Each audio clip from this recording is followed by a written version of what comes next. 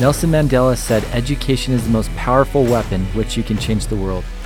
Benjamin Franklin said, "An investment in knowledge pays the best interest." Here we will focus on the two whys of the company: financial freedom and individual growth. Welcome to the Empower Podcast.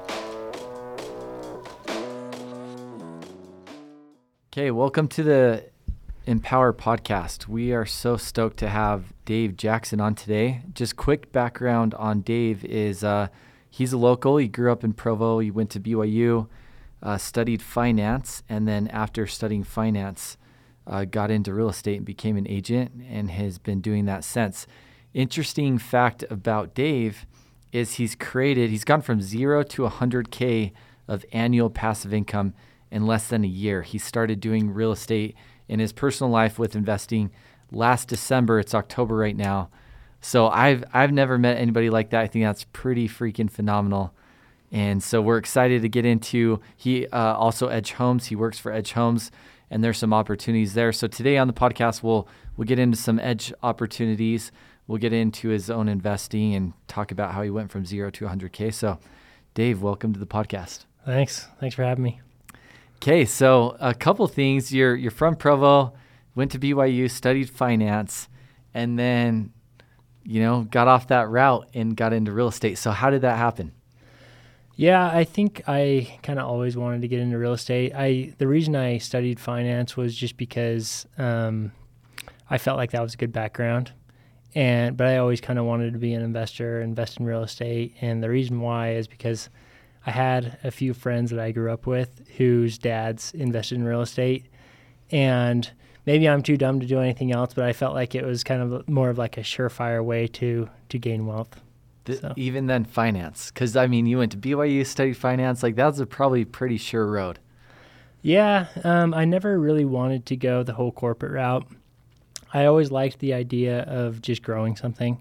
So I looked into like franchising things, and I just like the idea. And for some reason in my mind, it just makes sense that you acquire something and then you get 2 of them and then you get 3 of them. And eventually you'll have 30, 40, 50 of them. And yeah.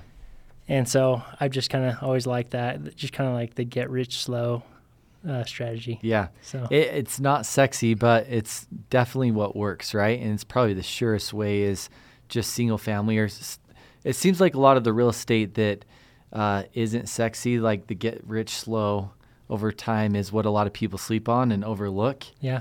But it's the most sure. And as I look across my network, people that have been very successful, a lot of them have gone that route. Yeah.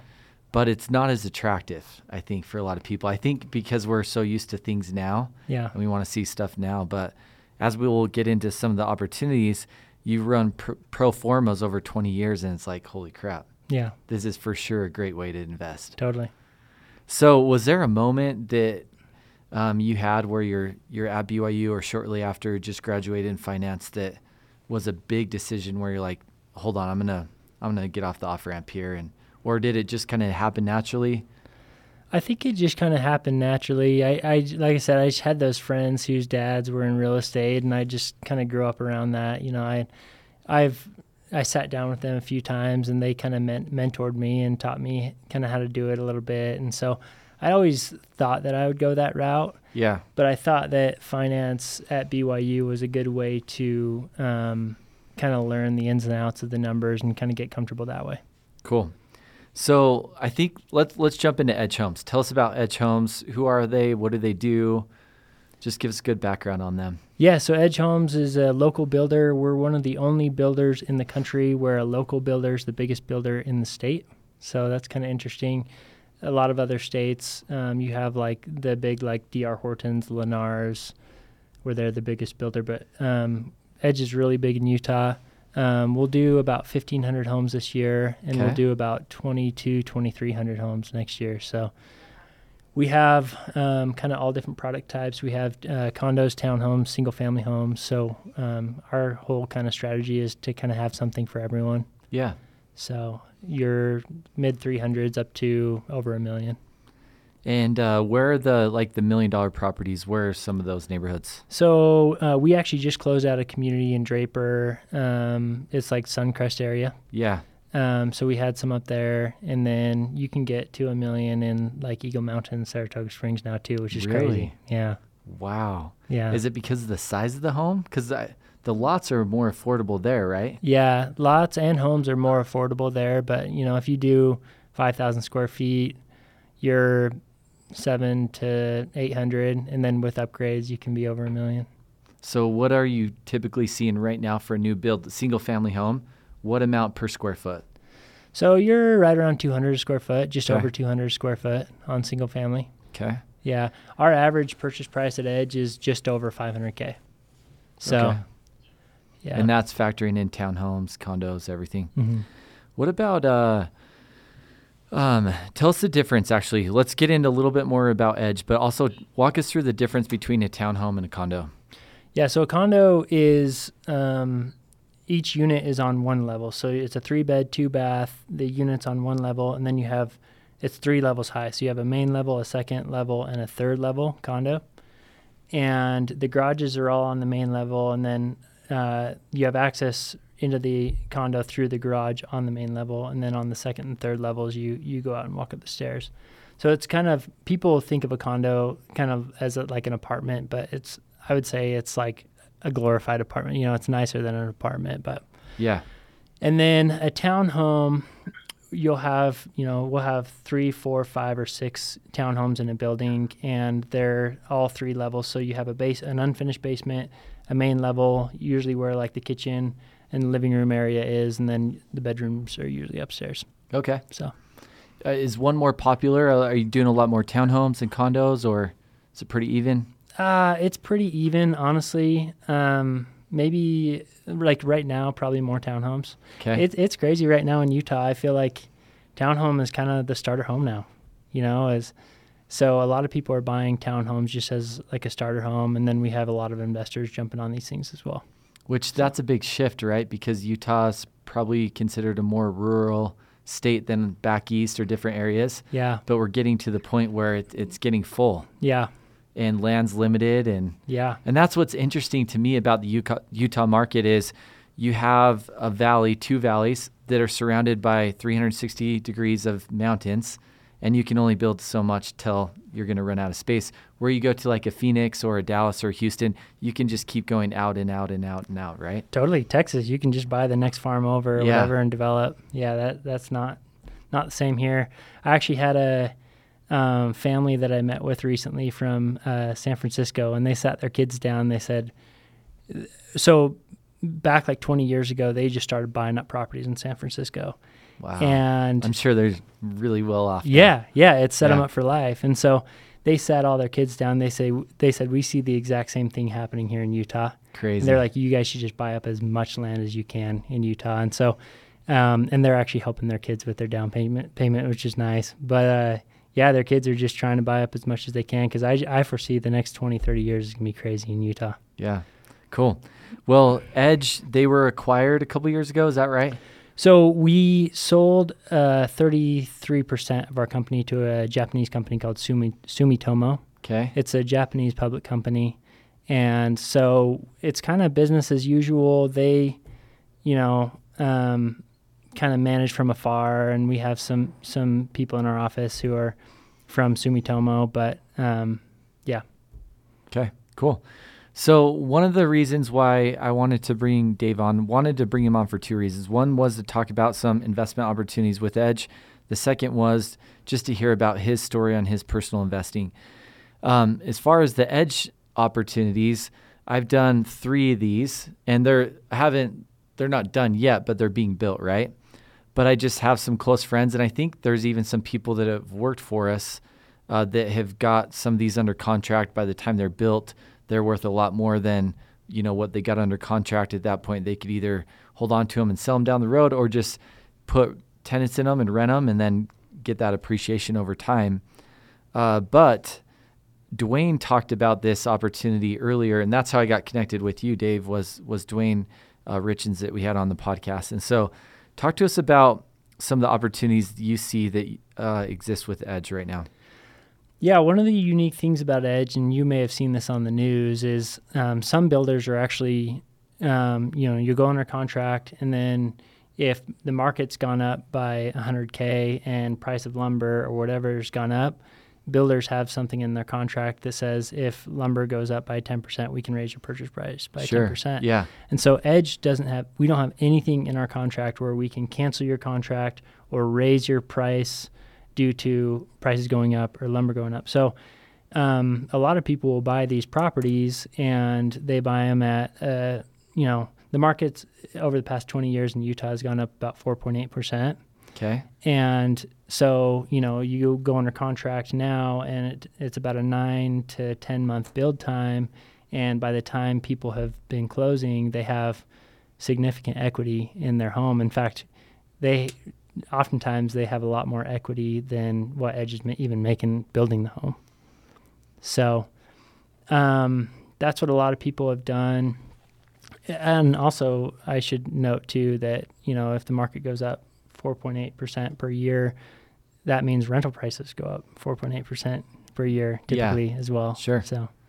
So is there a certain area because Edge is doing how many developments in Salt Lake, Utah County? So, we're mostly North Utah County to South Salt Lake County. I want to say we have 10, 11 communities going on right now. Yeah. They're mostly on the west side from Vineyard to like Harriman. Okay. But right now we have townhomes and condos in Lehigh. So they're just west of like all of like Silicon Slopes. You're probably 6 minutes from like Thanksgiving Point. You're about 5 minutes north of Saratoga Springs.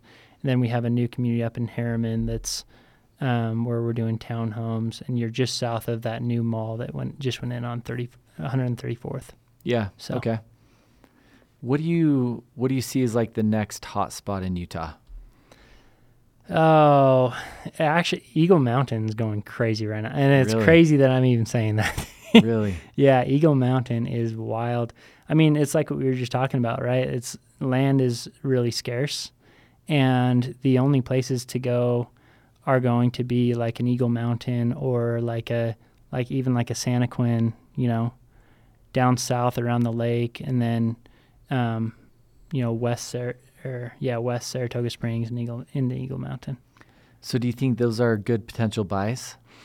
I've actually had quite a few investors buy those just to capture appreciation. Yeah. In fact, Saratoga Springs and Eagle Mountain have appreciated more than any of our other communities over the past year.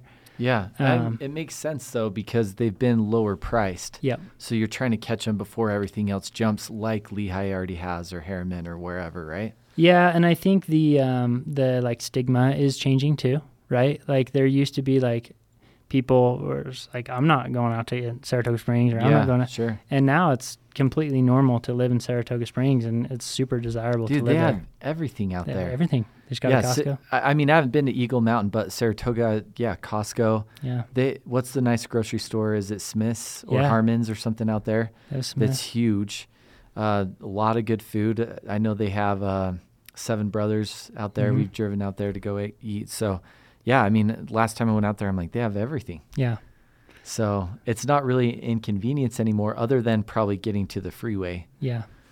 Yeah, well, that new Pioneer Crossing's done a lot for it, too, I think. Sure. So that makes freeway access and access from East Utah County a lot easier. So let's dive into some of these. So the reason why I think this is impactful is everybody's looking to invest their money and get into real estate. And I try to always be super transparent and provide visibility to what I'm doing in my personal investing life, just because people want to know and they're curious. And so the play, in my opinion, with these, and we've spoke about this, Dave, is it is more of an appreciation play. You're not going to be cash flowing a ton off these properties, but Utah is appreciating, has been so fast, one of the fastest, always number one or number two fastest growing markets.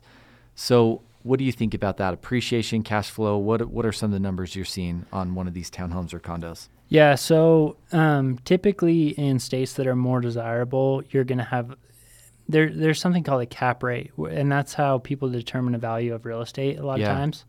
So it's net income over purchase price. And so typically in Utah, cap rates are lower, meaning it's harder to cash flow on them because Utah is a very desirable state to live in.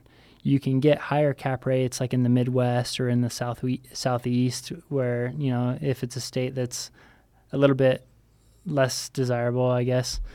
But you also don't get the appreciation as much in those states. Sure. So there's kind of like a give and take there. Yeah. What is the cap rate you're seeing on the pro forma? So on the edge stuff, like on an edge townhome, you're about a 5 cap. Okay. So and that's probably the highest you'll see in Utah. Totally. I mean, like, unless you find a killer deal or you're doing some rehab or stuff like that. At least that's what I'm seeing. Same on commercial side. Yeah. Because I've been looking at commercial properties. It's about a 5. Yeah. 5 is a good deal in Utah. Yeah, a good deal. Yeah. I mean, there's commercial like 4 or less than 4 even. Sure. So, I've seen some 3.5s. Yeah. Yeah. So, and that's I think at a 5 cap, and for also like the edge stuff is kind of a low maintenance deal, where, someone, if summer salespeople are out for all of summer, they're not going to want something that's like older or that they're going to have to rehab because it's just a lot of work, a lot of strategies involved. Yeah. And so these townhomes are good for an investor who is wanting to have some cash flow. Appreciation's great on them, and kind of a low maintenance investment. I mean, literally maintenance in the first like 5 to 7 years is like literally 0 on these things. Sure. So, and we've had do you know Tyler Bennett? I know. No, I don't. Okay. We've had Tyler Bennett on the podcast, and that's why they specialize on new construction, is because they want to make sure your first 5 to 10 years you're not messing with all this other things. And that's why I've gone out of state on some single families, is to get more cash flow. Mm-hmm. And I realize I won't have the same appreciation, but it's good to be diversified, in my opinion. And that's the play with Utah, is you're probably going to be pretty strong with appreciation. Yeah. But it's not going to cash flow like you could get out of state. And so it might be good to have both if you want to diversify it. It's up to, it's so interesting when we talk with different people in the company. Some are really pro Utah. Yeah. And some are very pro outside of Utah. And I kind of think it's good to be in both. Yeah, totally. Diversify a little bit. So that's what I do. Back to your pro forma, what are you seeing on cash flow then? Like, run us through an example of, a community you'd say, I think this is a good option. This is probably going to be the purchase price. Here's what rents are probably going to be, which puts you at this cap rate. And then you're saying it's been a 4.8 appreciation on value year over year. Year over year, yeah. And I think one of the common mistakes people make in investing is that they look at the year one cash flow and they're like, oh my gosh, that's not sexy, right? Yeah, exactly. But if you look at it 5-10 years down the road, as real estate appreciates, so does rent prices. And so like last year, these townhomes were renting for about $1,800 to $2,000. Okay. And this year they're renting for $2,400 to $2,600. Wow, that's insane. Yeah. That's insane. Yeah, I mean, it's gone up about $400 a month. And so anyway, but yes. so as a purchase price, right? Right. Yeah. Right. Okay. Right. So, the cool thing about real estate is people always talk about it as being a hedge against inflation. And as we all know, inflation's crazy right now, like highest in history. And so you buy at a certain price, and right now you're like mid 400s, 450, 460. But your price stays the same and your payment stays the same, but then rental prices continue to go up. So year one cash flow on these ones, you're about $400 a month, $400 to $500 a month, depending on how much you put down and credit score and whatnot. Okay.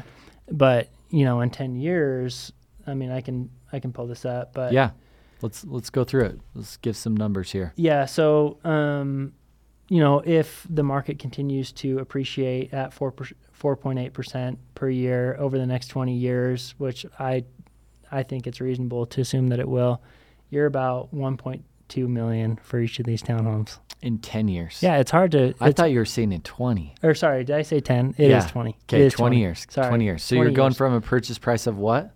So you're 460. 460 to 1.187. That is so nuts. So, I mean, yeah, you figure two of those, 20 years, and you have $1 million in equity from the purchase price, but you're going to be paying down the principal probably as well. Yeah. In 20 years, you'd have a loan to value ratio of about 14%. So paid off about 86% of your property. Wow. Yeah. I mean, if you're doing well, making good money, got aggressive, paid off the loan on both of those. Yeah. Over, a 10-year period, maybe 5-year period if you're doing solar. I mean, that's retirement. Yeah. That's over $2 million sitting there in equity. That's insane. Yeah. Crazy. And again, it's not sexy at first, right? Right. But this is something that just compounds and compounds and compounds, and set it and forget it. And if you don't have to be doing a lot because it's new construction your first 5, 7, 10 years, maybe you have some little bit more projects. Maybe you're doing some carpet or some HVAC, or I don't know, in the second group of 10 years. But most properties, if you're holding on to them for 20 years, you're going to have to be doing some stuff. Yeah. What do you typically see? Are you forecasting that second group of 10 years? In terms of maintenance? Yeah. So it's mostly aesthetic stuff. So with the townhomes, the HOA covers an exterior, an insurance policy on the exterior. Yeah. So it's just walls in. So, if you have, if the walls are beat up, or like you said, carpet. What I typically see with the investors I work with is they try to have as much hard surface as possible. So like in the living room, instead of doing more carpet, tile, linoleum, whatever. Yeah. Yeah. LVP, laminate. Yeah. So, you may replace countertops. I don't know, fixing toilets maybe. So, but they're pretty low maintenance. Cool. So let's talk about, because when we were talking before the podcast, it sounds like there's some really awesome options with getting qualified, because that's usually our reps' biggest obstacle is they're making good money. Maybe they have a chunk of money set aside, but they don't have 2 years history. Mm-hmm. So the one nice thing with this is if you got under contract now, you wouldn't be financing it until next year. It's a 9-month build out. Yeah, you're about 8 to 10 months. So that means as of right now, you'd get to file your taxes for this year before you're even closing. What is that? Kind of puts us at midsummer? Yeah, you're June, July. The ones that we're selling this week are July. Okay. Yeah. So if you already have 1 year of tax returns, then you could file this year, then you're probably there. But you said that they are going to do a 10% down for an investment property? Yeah, 10 and 15. So Wow. we have a 10%. Well, it's not us. It's our preferred lender, First Colony Mortgage. And there's other lenders. I know MacU has one. Okay. But on an investment property? On an investment which property. I've never heard of. I've never heard of anything below 20%. So that's crazy to me. Yeah. And then the interest rates are competitive. They're a little higher, but yeah, they're competitive. I mean, it's an attractive loan for sure. No mortgage insurance too. So typically, if you're below 20% down, you have what's called mortgage insurance, and that's just kind of like another fee that you have because it's a higher risk loan. Give us an idea what mortgage insurance would be on a $500,000 property. Oh man, this might be tough because I'm not like in the whole lending. Yeah. But you're probably 150, 200 bucks a month. Okay. So significant Yeah. for sure. Dang, 10 and 15% options is crazy. Yeah. That's so cool. That's a game changer. Your money goes twice as far. I mean, going to 10%, if you had that chunk of money, you could get 2 properties instead of 1. Yeah. Which, in your case, pro forma, 20 years, that's $2 million instead of $1 million. Totally. Nuts. Yeah, so there's 4 ways that you can make money in real estate, right? There's appreciation, there's depreciation, there's cash flow, and then there's debt payoff. So, when you factor all that in at a 5 cap, cash on cash, I think you're, and I'd have to look at it, but I think you're like 4% or something. But then you add on 4.8% appreciation, you add on the debt payoff, so someone's buying a property for you. Sure. So yeah. It actually ends up being quite a bit higher return. Okay, so let's talk about flipping it. If somebody, let's say in a year from now, the market's gone up a ton, maybe it's gone up 10 or 15% like it did last year, and they're like, hey, I got this under contract, I just want to sell it. What are the rules with Edge? How soon can you sell the house? Yeah, so Edge has a thing in their contract. Edge does not want to have to compete with their buyers. So like if every buyer closed on their property and then turned around and sold it, we would be competing on the market with our other buyers, right? So Edge has a thing in their contract where the buyer cannot sell it within the first year of ownership. Okay, so you'd have to at least own it for 1 year after you close, put a tenant in there, then you could sell it. Yeah, typically, like in the past, Edge hasn't been like really hard on that rule, but this past year we've been really hard because a lot of people have tried to do it because people are literally closing with an average of over $100,000 equity in there. That is so crazy. Even condos. Yeah, condo. Yeah, That's condos. so nuts. I bought a condo last August. I went under contract on a condo at $260, and I closed in June and prices were $360. $100,000 in like 9 months. Insane. Yeah. I have never seen a time like this. Yeah. And especially on condos, like stuff that's $200,000 to $300,000 usually doesn't move like that. I mean, you see that on $500,000 to $700,000 house, not on $200,000 to $300,000 condo. Yeah, and that's a good point that you bring up too, because traditionally condos they're not as volatile as like a condo or a townhome in a single family. Yeah. So like in a downturn, they won't drop as much, but in a bull market, they won't increase as much. But man, I mean, but the market's moving. Yeah, the last 2 years have just been nuts. Yeah. And what's crazy about this is one of our first couple reps, they got a property under contract. What is the development off of 2100 North? Like the one north of it. The one I went and looked at is the one south of it. Is the one North Edge? Yeah, North Point. North Point. Yeah. This was like 2.5 years ago. And I was like, dang, I missed it. I missed the opportunity. I waited. Then somebody else that worked for us, I think, did 2 of them, and they made $100,000, I think, on each of them. And I was like, dang, I missed that. Yeah. And then now I'm like, okay, I'm just gonna do it. I'm not waiting anymore. It's Utah market. Long term, it doesn't really matter what you buy it at. If you're long term, then overall it's gonna go up over 20 years. Totally. I feel bad for the buyers where their agent told them to hold off or to not buy because the price is too high. Yeah. I mean, I have people last year, our townhomes were $320,000, and agents were telling their buyers, hey, hold off, blah, blah, blah. It's pretty high. And now you're $460. Dude, it's been like 4 or 5 years now that just about everybody I know says we're at the top. We're at the top. We're at the top. We're at the top. Like, don't do anything. It's like, dang, it's crazy. Yeah, I mean, well, the fact of the matter is, even if you bought in 2006, right before the downturn, which typically in economic downturns, real estate doesn't move that much. It just so happened in 2008 that real estate was what caused it. Sure. But even if you bought top of the market 2006, you're way ahead today, way ahead. Yeah, so. It's a crazy time. Okay, let's get into your personal investing. This is so fascinating to me. You've gone from 0 to 100K of passive income. So let's talk about how you did that, because I'm sure everybody wants to replicate that. So how many doors do you have right now? So I have a condo, a single family home, and then a duplex, a 16-plex, and then a mobile home park. It's actually mostly RV park, but it has some mobile homes in there as well. And then I'm closing on another mobile home park in about 3 weeks. So let's talk about the 20 doors you have besides the mobile home park for a second. So the condo, single family, duplex, and 16-plex, those are all in Utah? Yeah. Okay, and let's talk about, if you're okay with it, how much money you had to put down on each of these so we can get an idea of how much cash you had to have to acquire these 20 doors. Okay, so my 16-plex was the first property I ever bought. And that was in December? That was in December, yeah. Of 2020? Yeah. Okay. I learned some things about it. There's some pretty complex like tax strategies about what you can do, especially like if you're in real estate, you can get a real estate professional designation on your taxes. And so I started doing some studying, and I was like, I need to buy something this year. And the guy I was talking to was like, it just so happened that his aunt owned a 16-plex that she was trying to 1031 into a bigger property, and it hadn't been managed very well. And at the time, it was making like $5,500 a month in gross income. Okay. And now it makes almost $10,000.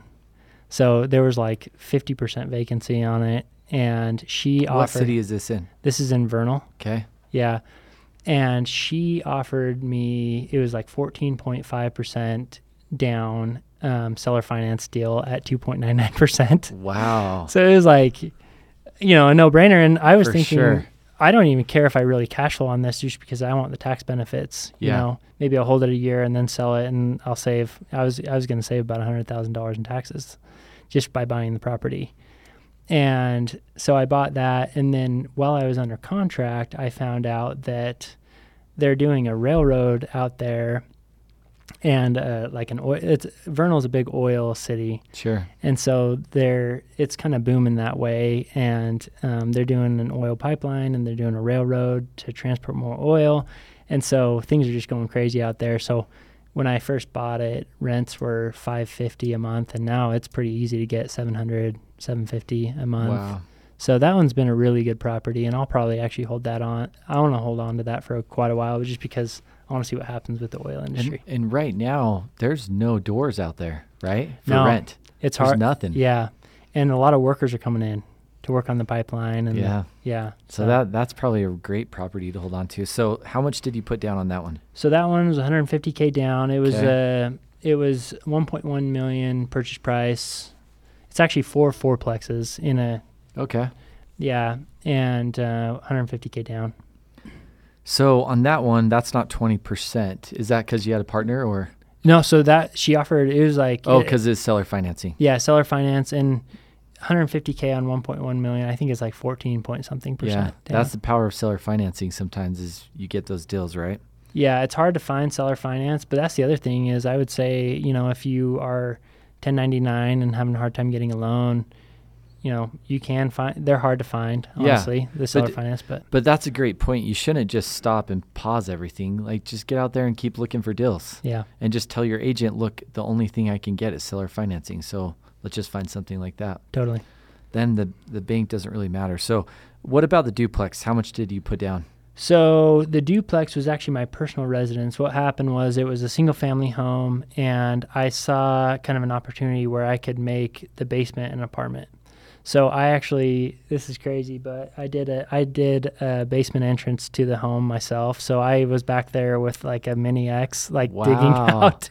And then did you have to do some foundation work, some concrete work, I'm guessing? Yeah, so I cut a door in the side of my house. Poured stairs. I would never do it again, honestly. Dude, that's insane. Today I'm glad I did it because that's ambitious. Yeah, it was honestly. Naively ambitious? Yes. At one point, I had about a 12-foot by 18-foot hole in my backyard, and I was like, "What have I done? I'm such an idiot." But it worked out, and there's a basement apartment in there. I rent that out for about $1,300 a month. Okay. Actually, $1,300 to the missionaries. Oh, cool. And then we just moved out, and so we're renting out the top too. Was the basement finished? It was mostly finished. Yeah. Okay. I had to finish some of it. I actually sectioned off a part where I could keep some to myself, like a bedroom and a laundry room for myself, and then the rest is the apartment. Yeah. So that's a good house hack. If you're new to real estate and maybe you're looking for your first property, find something that has a basement that you can rent out or an upstairs, right? Maybe you want to live in the basement and be scrappy and rent out the upstairs, or vice versa. The other thing in California or Florida, you don't see basements, but you see a lot of casitas. And I've just stayed and rented these while I've been out there visiting with teams or leadership is, I'll rent one room that's a side, it's detached, or maybe it's even attached, but it's sectioned off. Yeah. And so just something like that can create an awesome opportunity where you can use that to pay your mortgage or pay part of it, right? Yeah, my mortgage on that was $1,675, and I rented out my basement for $1,300. Yeah, so you're pretty much there. That's insane. Less than $400. Somebody else is paying down your mortgage for you. So what do you think, rough guess, you put down on that property total? Oh, I think I can. Let's see. I think I put $80K down. Okay. But that's something to note too, because that was a personal residence. So on a personal residence, you can put as 3%. Yeah, 3%, 5%. Sure. So you put more than you probably needed to there. What I did was I knew that I was going to renovate it, and I knew that after I renovated it, the value was going to shoot up because you could refi. Yeah. Yeah. Yep. So what I did, I think I did 5 or 10% down, and then so I think I actually was only in it like $30,000 or something, and then I think the basement apartment total was like $48,000 total. But then it appraised, and when I appraised, I had 20% equity. And so I guess 30 plus 48, so you're about 80K into it. But I didn't have to bring any more in when I refied. That's awesome. So cool. And then the single family, how much did you put down?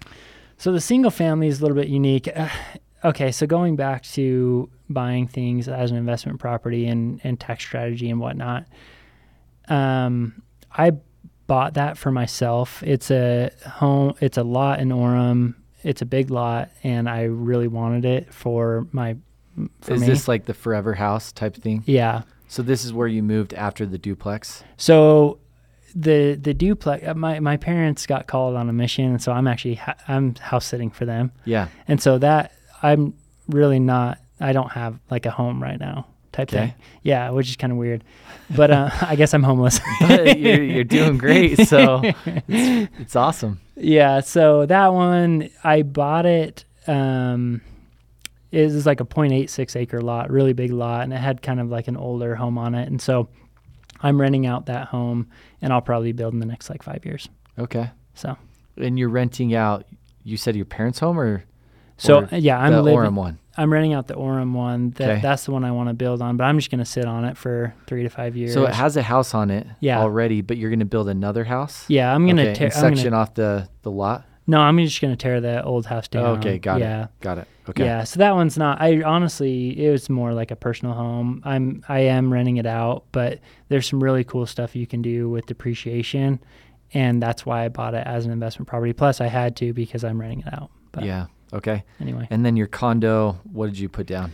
Condo, I actually got $2,000 back on, which is kind of crazy. Yeah. Walk us through this scenario, because maybe somebody else runs into the same opportunity and they could do this. Yeah. So what I did, I think we talked about it earlier, but I went under contract at $260. Okay. When I closed on the property, it was worth about $360. Okay. And what I did is I'm an employee of Edge, and it's an Edge property. And so because I'm an employee, I can't get a traditional loan. So I had to do a bridge loan, and then I had to refi after, which is kind of weird. But so when I did the bridge loan, they appraised it, and it was worth $360. So I had that $100,000, and then.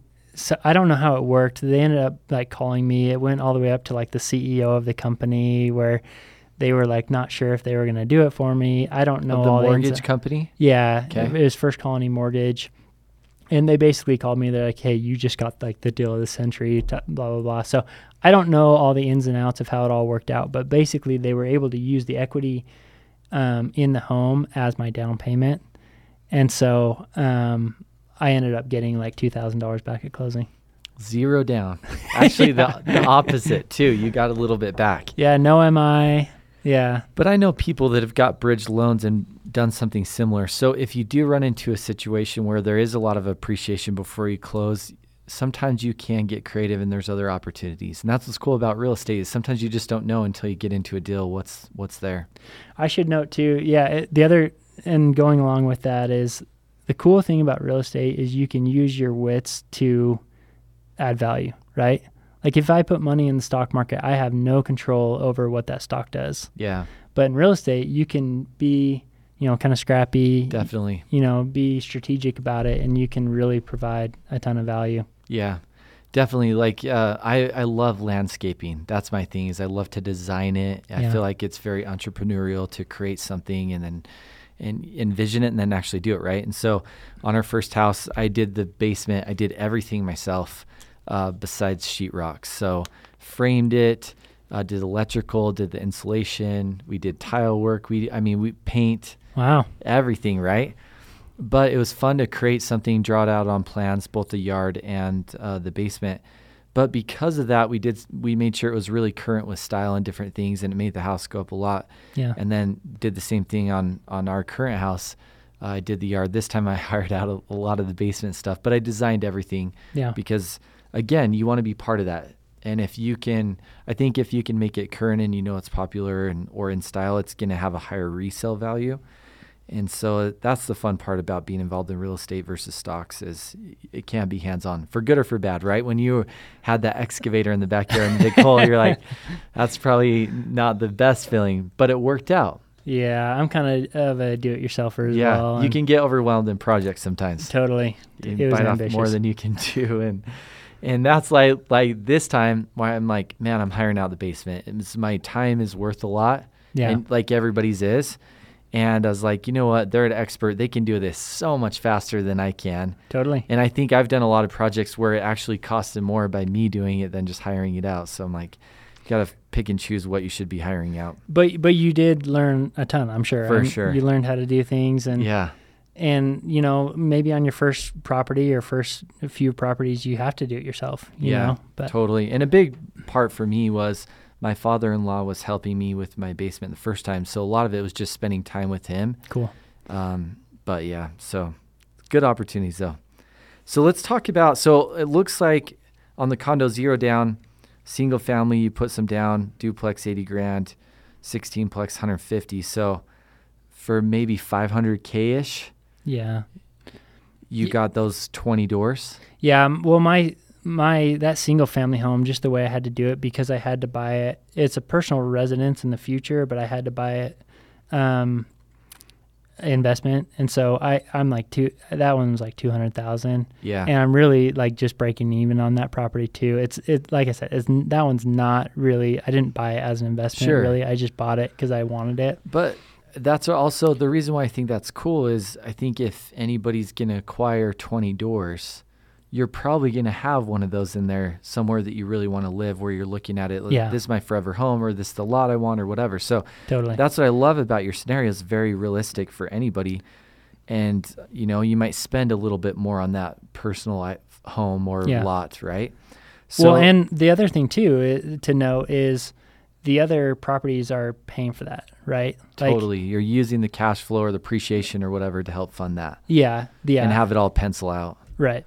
So if you're 200K on the single family, 80K on the duplex, 16 on the 150 on the 16plex, then yeah, you're at just under 500K, about 480, right? Yeah. Well, 350 plus. So you're actually, my bad, you're 530. 530. So a little over $500,000, but you got 20 doors. So you let those 20 doors ride for, like you said, 10, 20 years.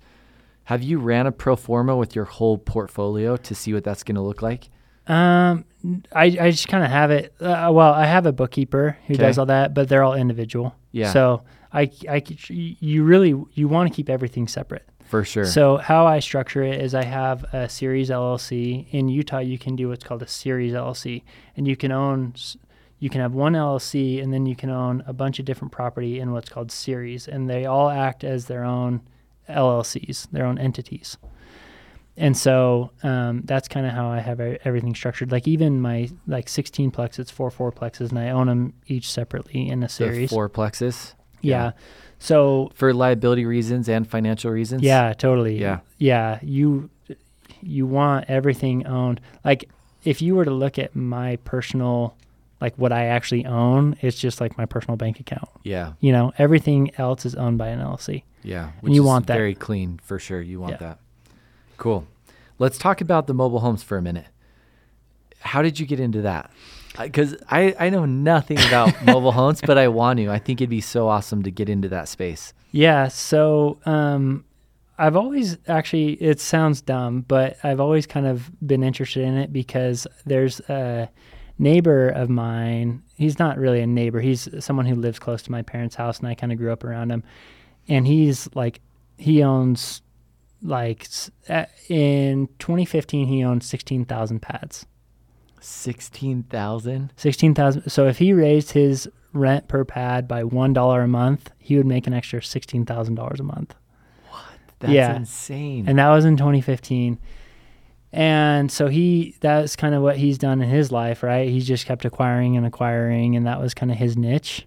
Yeah. And so when I kind of set out, I looked at different asset classes, and I wanted something that was very passive and that I could scale quickly. And so I looked at industrial. I actually really like industrial The cap rates are really low on industrial, but they're like no maintenance. You have triple net leases, which is really nice. And then I looked at storage, and then I looked at mobile home. Okay. And the reason why I kind of settled on mobile home was because there's less competition in the asset class, and it's not sexy too. Like, I think a lot of people love the idea of self-storage, and there's also, like, in industrial, there's big institutional buyers who get into industrial. Sure. And so you're That's what competing drives with the them. cap rates down. Yeah. What type of cap rates were you seeing? Like 3s, 4s, or what? On In industrial. yeah, you're like 3 to, I mean, if you can get 6, that's awesome. insane. And obviously it depends on the area and what you're buying. What were you seeing on storage? Storage, you're like 5 to, I mean, if you can get, you're like 5 to 6. Okay. What are you seeing on mobile homes? I mean, the first one I bought was like an 11 cap. What? Yeah. What about the one you're closing on in 3 weeks? That one's about a 12 cap. Dang. Yeah. Insane. But like, I say that deals are still hard to find. Yeah. And I spend a good amount of time every week searching for deals, hustling. How much time do you spend a week? Probably at least 5 hours. Okay. And that's just looking for deals. That's awesome. Yeah. So it's kind of like what Warren Buffett said, like, with investing, you don't have to, it's like he used an analogy with baseball, right? You don't have to swing at every pitch. In baseball, Sure. you only have, you have 3 strikes. Yeah. But you can just watch balls go by, and when you find a perfect pitch, you can just go for it. What did you have to put down on that first mobile home park? So that You said that's 34 pads? No, the first one is 82 pads. 82. Okay. Yeah, it's 62 RV, long-term RV, and it's 20 mobile home. That one I own with my brother and my brother's brother-in-law. Okay. And we put $180,000 down Total or each? total. Okay. Yeah, $1.3 million purchase price. What was that cash flowing at the time? At the 180 down. At the time, it was about $3,000 a month. Okay. Yeah, but there was vacancy. A lot of these mobile home parks, there's a lot of vacancy. Where most of the mobile home parks were built in like the 1960s, 1970s. In fact, if you were to try to develop one now, you couldn't. Really? No one will. Regulations are pretty tight because cities don't want them coming in and stuff. Right. So So pretty much, I would guess that if you're buying a mobile home park, the play has to be some rehab and some work. Yeah. To get the vacancies down. Yeah. Yeah, because what happens is there's all these older mom and pop owners, and they just get tired. And that's another thing that I should mention too about real estate is I would say high majority of people who own real estate, from what I've seen, don't manage it well. And that's a huge opportunity, right? Because if you can buy it at what they're managing it at and then manage it well, you can really provide some value and have some good income. So has the vacancies gone down since you've taken over? Yeah, so we're so full that there are some pads that were undeveloped, and we're in the process of developing 7 more RV pads. Wow. So we're 100% occupied. And what was it when you bought it? I want to say it was like 70%. Wow. Yeah. Okay. So gross rents on that was, I think, $22,000. But when they do the valuation, they're running it at the current vacancy rate, right? Totally. So that's what you're saying. If you can come in, you're like, hey, we can get this to 90, 95, maybe even 100%. Yeah. There's going to be built-in equity in the deal. Yeah. Yeah. So we bought it, and it was cash flowing about, like, gross rents were about $21,000 a month. Okay. And now we're over 30. Wow. So that just got carved out of some hard work, sweat equity right there. Yeah, and then we're going to raise rents about $50 beginning of next year, and then we'll be at like $34,000. That's awesome. Yeah. So that was a great deal. Yeah. Which led you to do another one. Yeah. Which is how many? That one's 34 pads. 34. That's the one I was thinking of. Yeah. And that one closes in 3 weeks. You said that's in Kentucky? That's in Kentucky, and that one's actually very similar to my Vernal property where the reason why we liked it is because there's a new like convention center going in like just down the street from our park, and then there's also a new copper mine going in over there too. And so the park owner said pretty much every day they get someone coming in, like an RV, someone with an RV who's a worker working on those projects, needing a place to park their RV. Sure. And so we're going to develop, I think it's 14 or 16 lots in that park, long-term RV as well. So it should get up to about 50.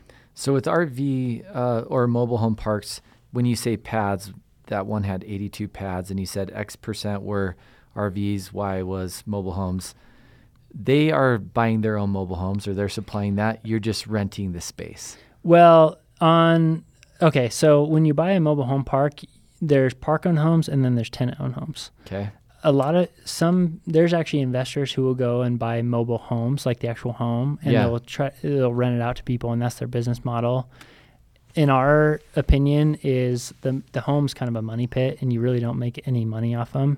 And so we acquired 20 mobile homes in the Alabama one, and we're converting those to tenant-owned because we don't want to deal with the maintenance of the home, and they're just kind of a money pit. The dirt's easier. Oh, yeah. So the name of the game is you just want to rent land to people. So the 82 is in Alabama. Yeah. So how is Alabama and Kentucky as far as landlord laws? Are they more landlord friendly or tenant friendly? That's a good question.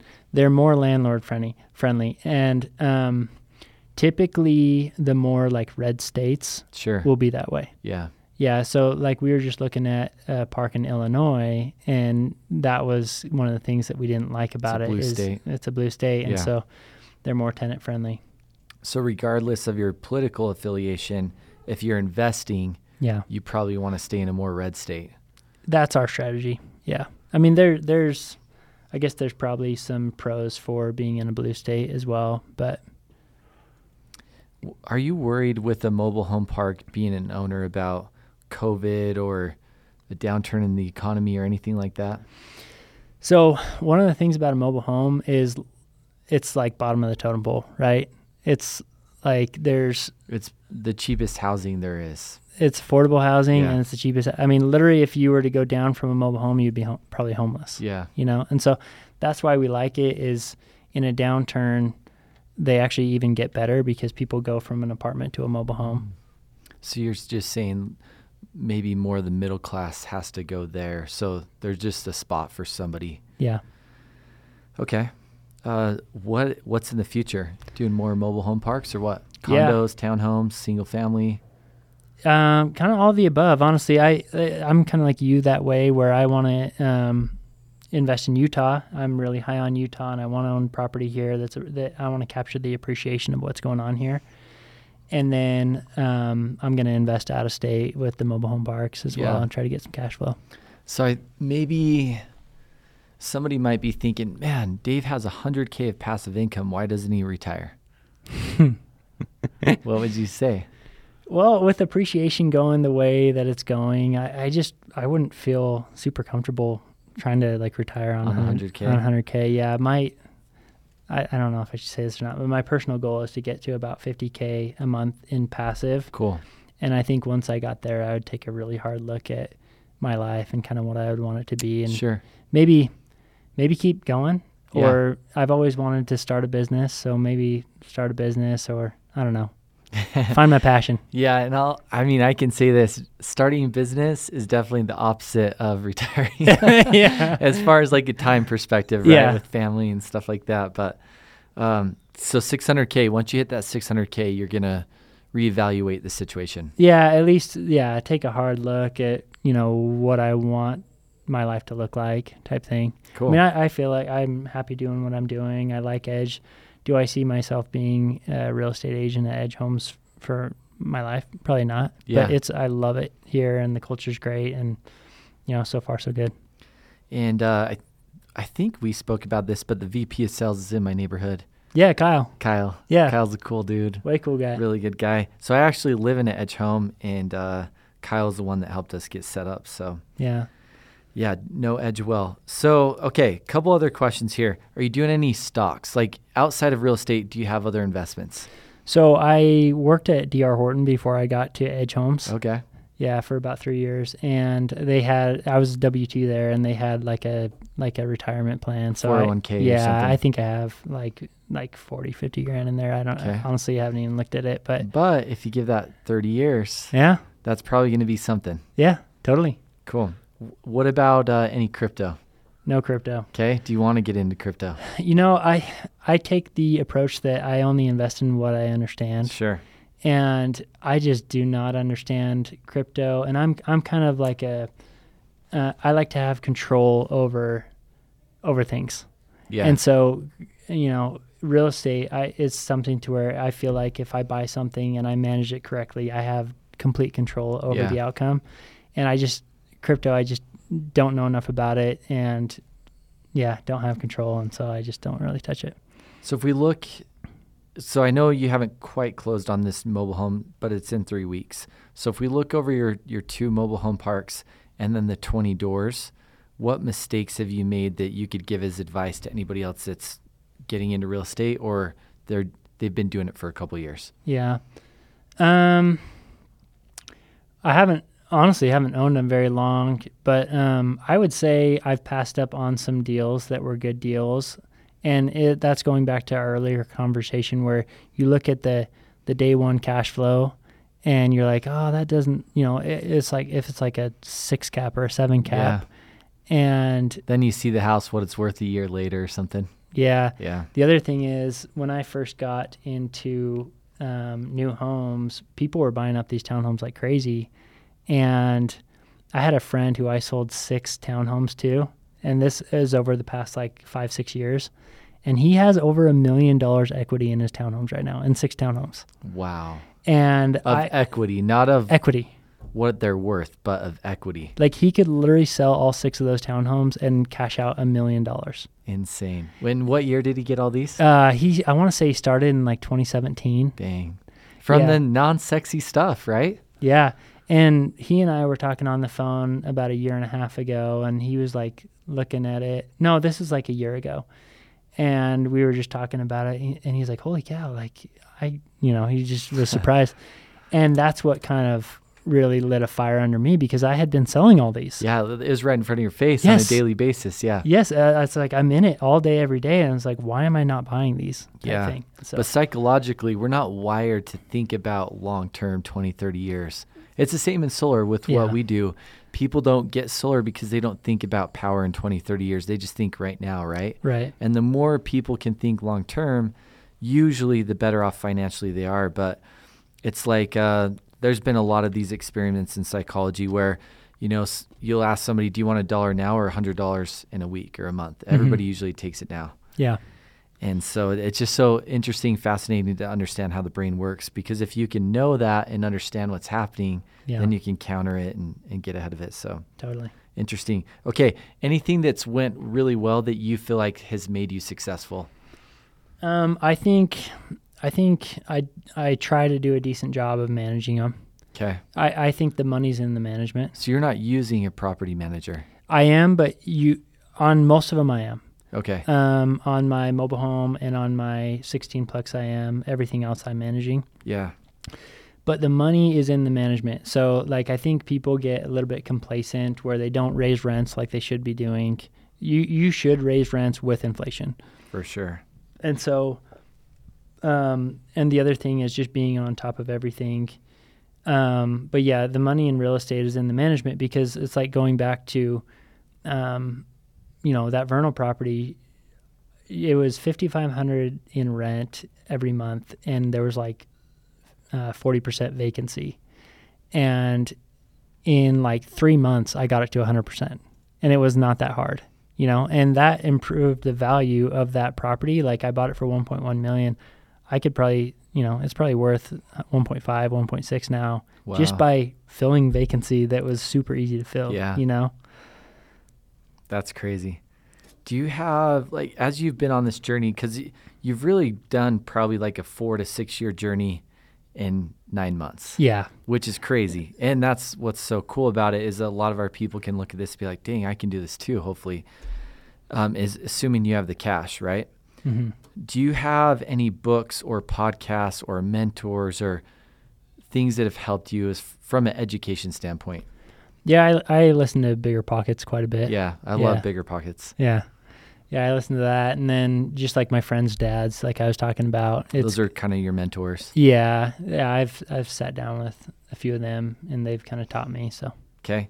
Scenario question. If you were 22, you're making 150, 200K a year, not a lot of expenses. Yeah. And you're just shaking your head because it's like, man, when you're our age and you think about that scenario, it's like, dude, it's not fair. Like, you're like, you fetchers, you're making good money at that age. Like, you're in such a good situation, right? That's a lot of money for that. I mean, totally. I remember I was 25 years old. I had like $5 in my bank account. Totally. Yeah. If you're 22 and you're making 150, 200 a year, you're way, way ahead. So ahead. I'm so jealous, honestly. And that's why I focus so much on the education, because I'm like, guys, if you play your cards right, it doesn't take much at all to just be done and financially free. Yeah. So if you're in that scenario, let's say you could get approved, right? And you're starting to get, 100, 200K in the bank, but you're going to be making 150, 200K the next couple of years. Yeah. What's your play knowing what you know now? What are you doing? If I had invested every penny that I could when I was 22 years old, I would be done now. Like I'd be easily done. I mean, because you could almost be done right now, not accounting for inflation, right? Yeah. My plan is by 40, I'm trying to at least like kind of be like financially free. Yeah. Do what I want to do. And I would say 600K is more than financially free. Your goal, right? Yeah. Yeah. But you want to be comfortable and be able to travel, whatever. Yeah. And I'm pretty conservative. Like that's like way more than I would need to live off of. But like, I also don't want to get to be like 70 years old and be like, oh crap, I have to go tight again. Sure. Yeah. So I think that would be like comfortable to where I just wouldn't have to like worry about it. But yeah, man, like. But knowing Edge, knowing mobile home parks, is there a certain strategy that you would take if you were 22 and you were making good money and had cash in the bank? I would just get in something. Okay. I would buy something, and in 10 years, it's going to look like a great investment. Yeah. If you buy it at market value today, in 10 years, it's going to look like a really, really good investment.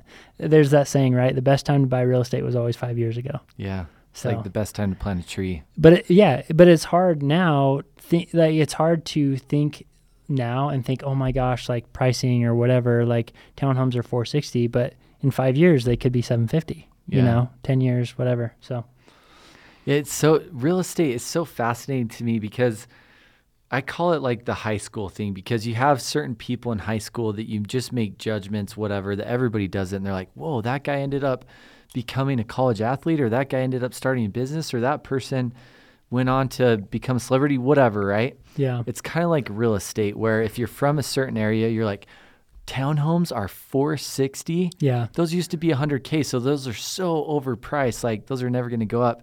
And your own limits are what hold you back in your investing career. The same with people. Like you should never put limits on people. So that's really interesting to hear about that. Yeah. California, I mean, these townhomes are 1.8 million. Yeah.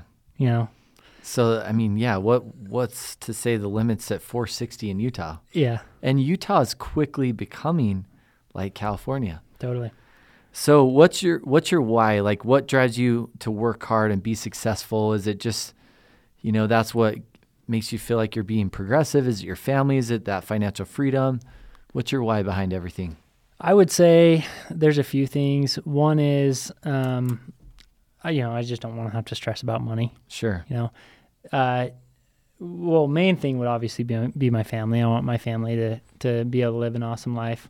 But yeah, I've never been like a corporate world 9-to-5 job type person. Yeah. I've always just wanted to live life on my terms and just live an awesome life.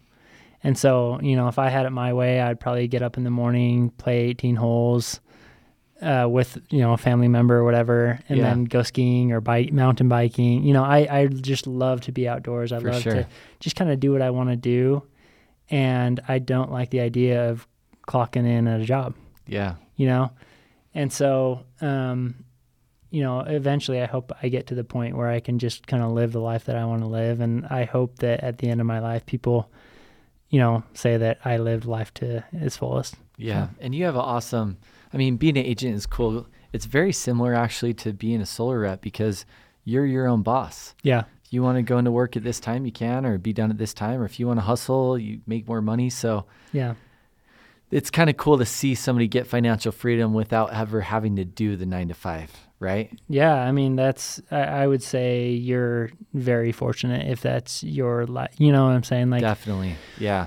That's what's nice about being an agent solar rep is I did the 9 to 5 for a year before I started my software company because I wanted to learn software, right? Yeah. And then my software company was a 9 to 5. Yeah. And honestly, it killed my soul. Especially after doing direct sales for 6 years and being outside every day and being in new cities and working with people and inside new homes. And every day was so different. You were out experiencing the world, going into the same 10-foot area space inside an office, not seeing the sun. And in the winter in Utah, it sucks. Like you get into work, it's dark. By the time you leave work, it's dark. Yeah. It just kills your soul. Yeah, man, I'm right there with you. Yeah, I think I also like a lot of variety too. Yeah, variety is so important in my job, and I think it sounds like get in a lot summer of sales, variety. you talk to a lot of different people, and Totally. it's fun to just be out talking to people. Yeah, and just hear different backgrounds, different stories. Totally. Yeah. Cool. Well, Dave, thanks so much for coming on the podcast today. Loved hearing your story. And Edge is, I think, a good, awesome opportunity. I mean, I've doing it. We got 3 homes under contract. And so hopefully this helped, and we'll catch you guys on the next podcast. All right. Thanks.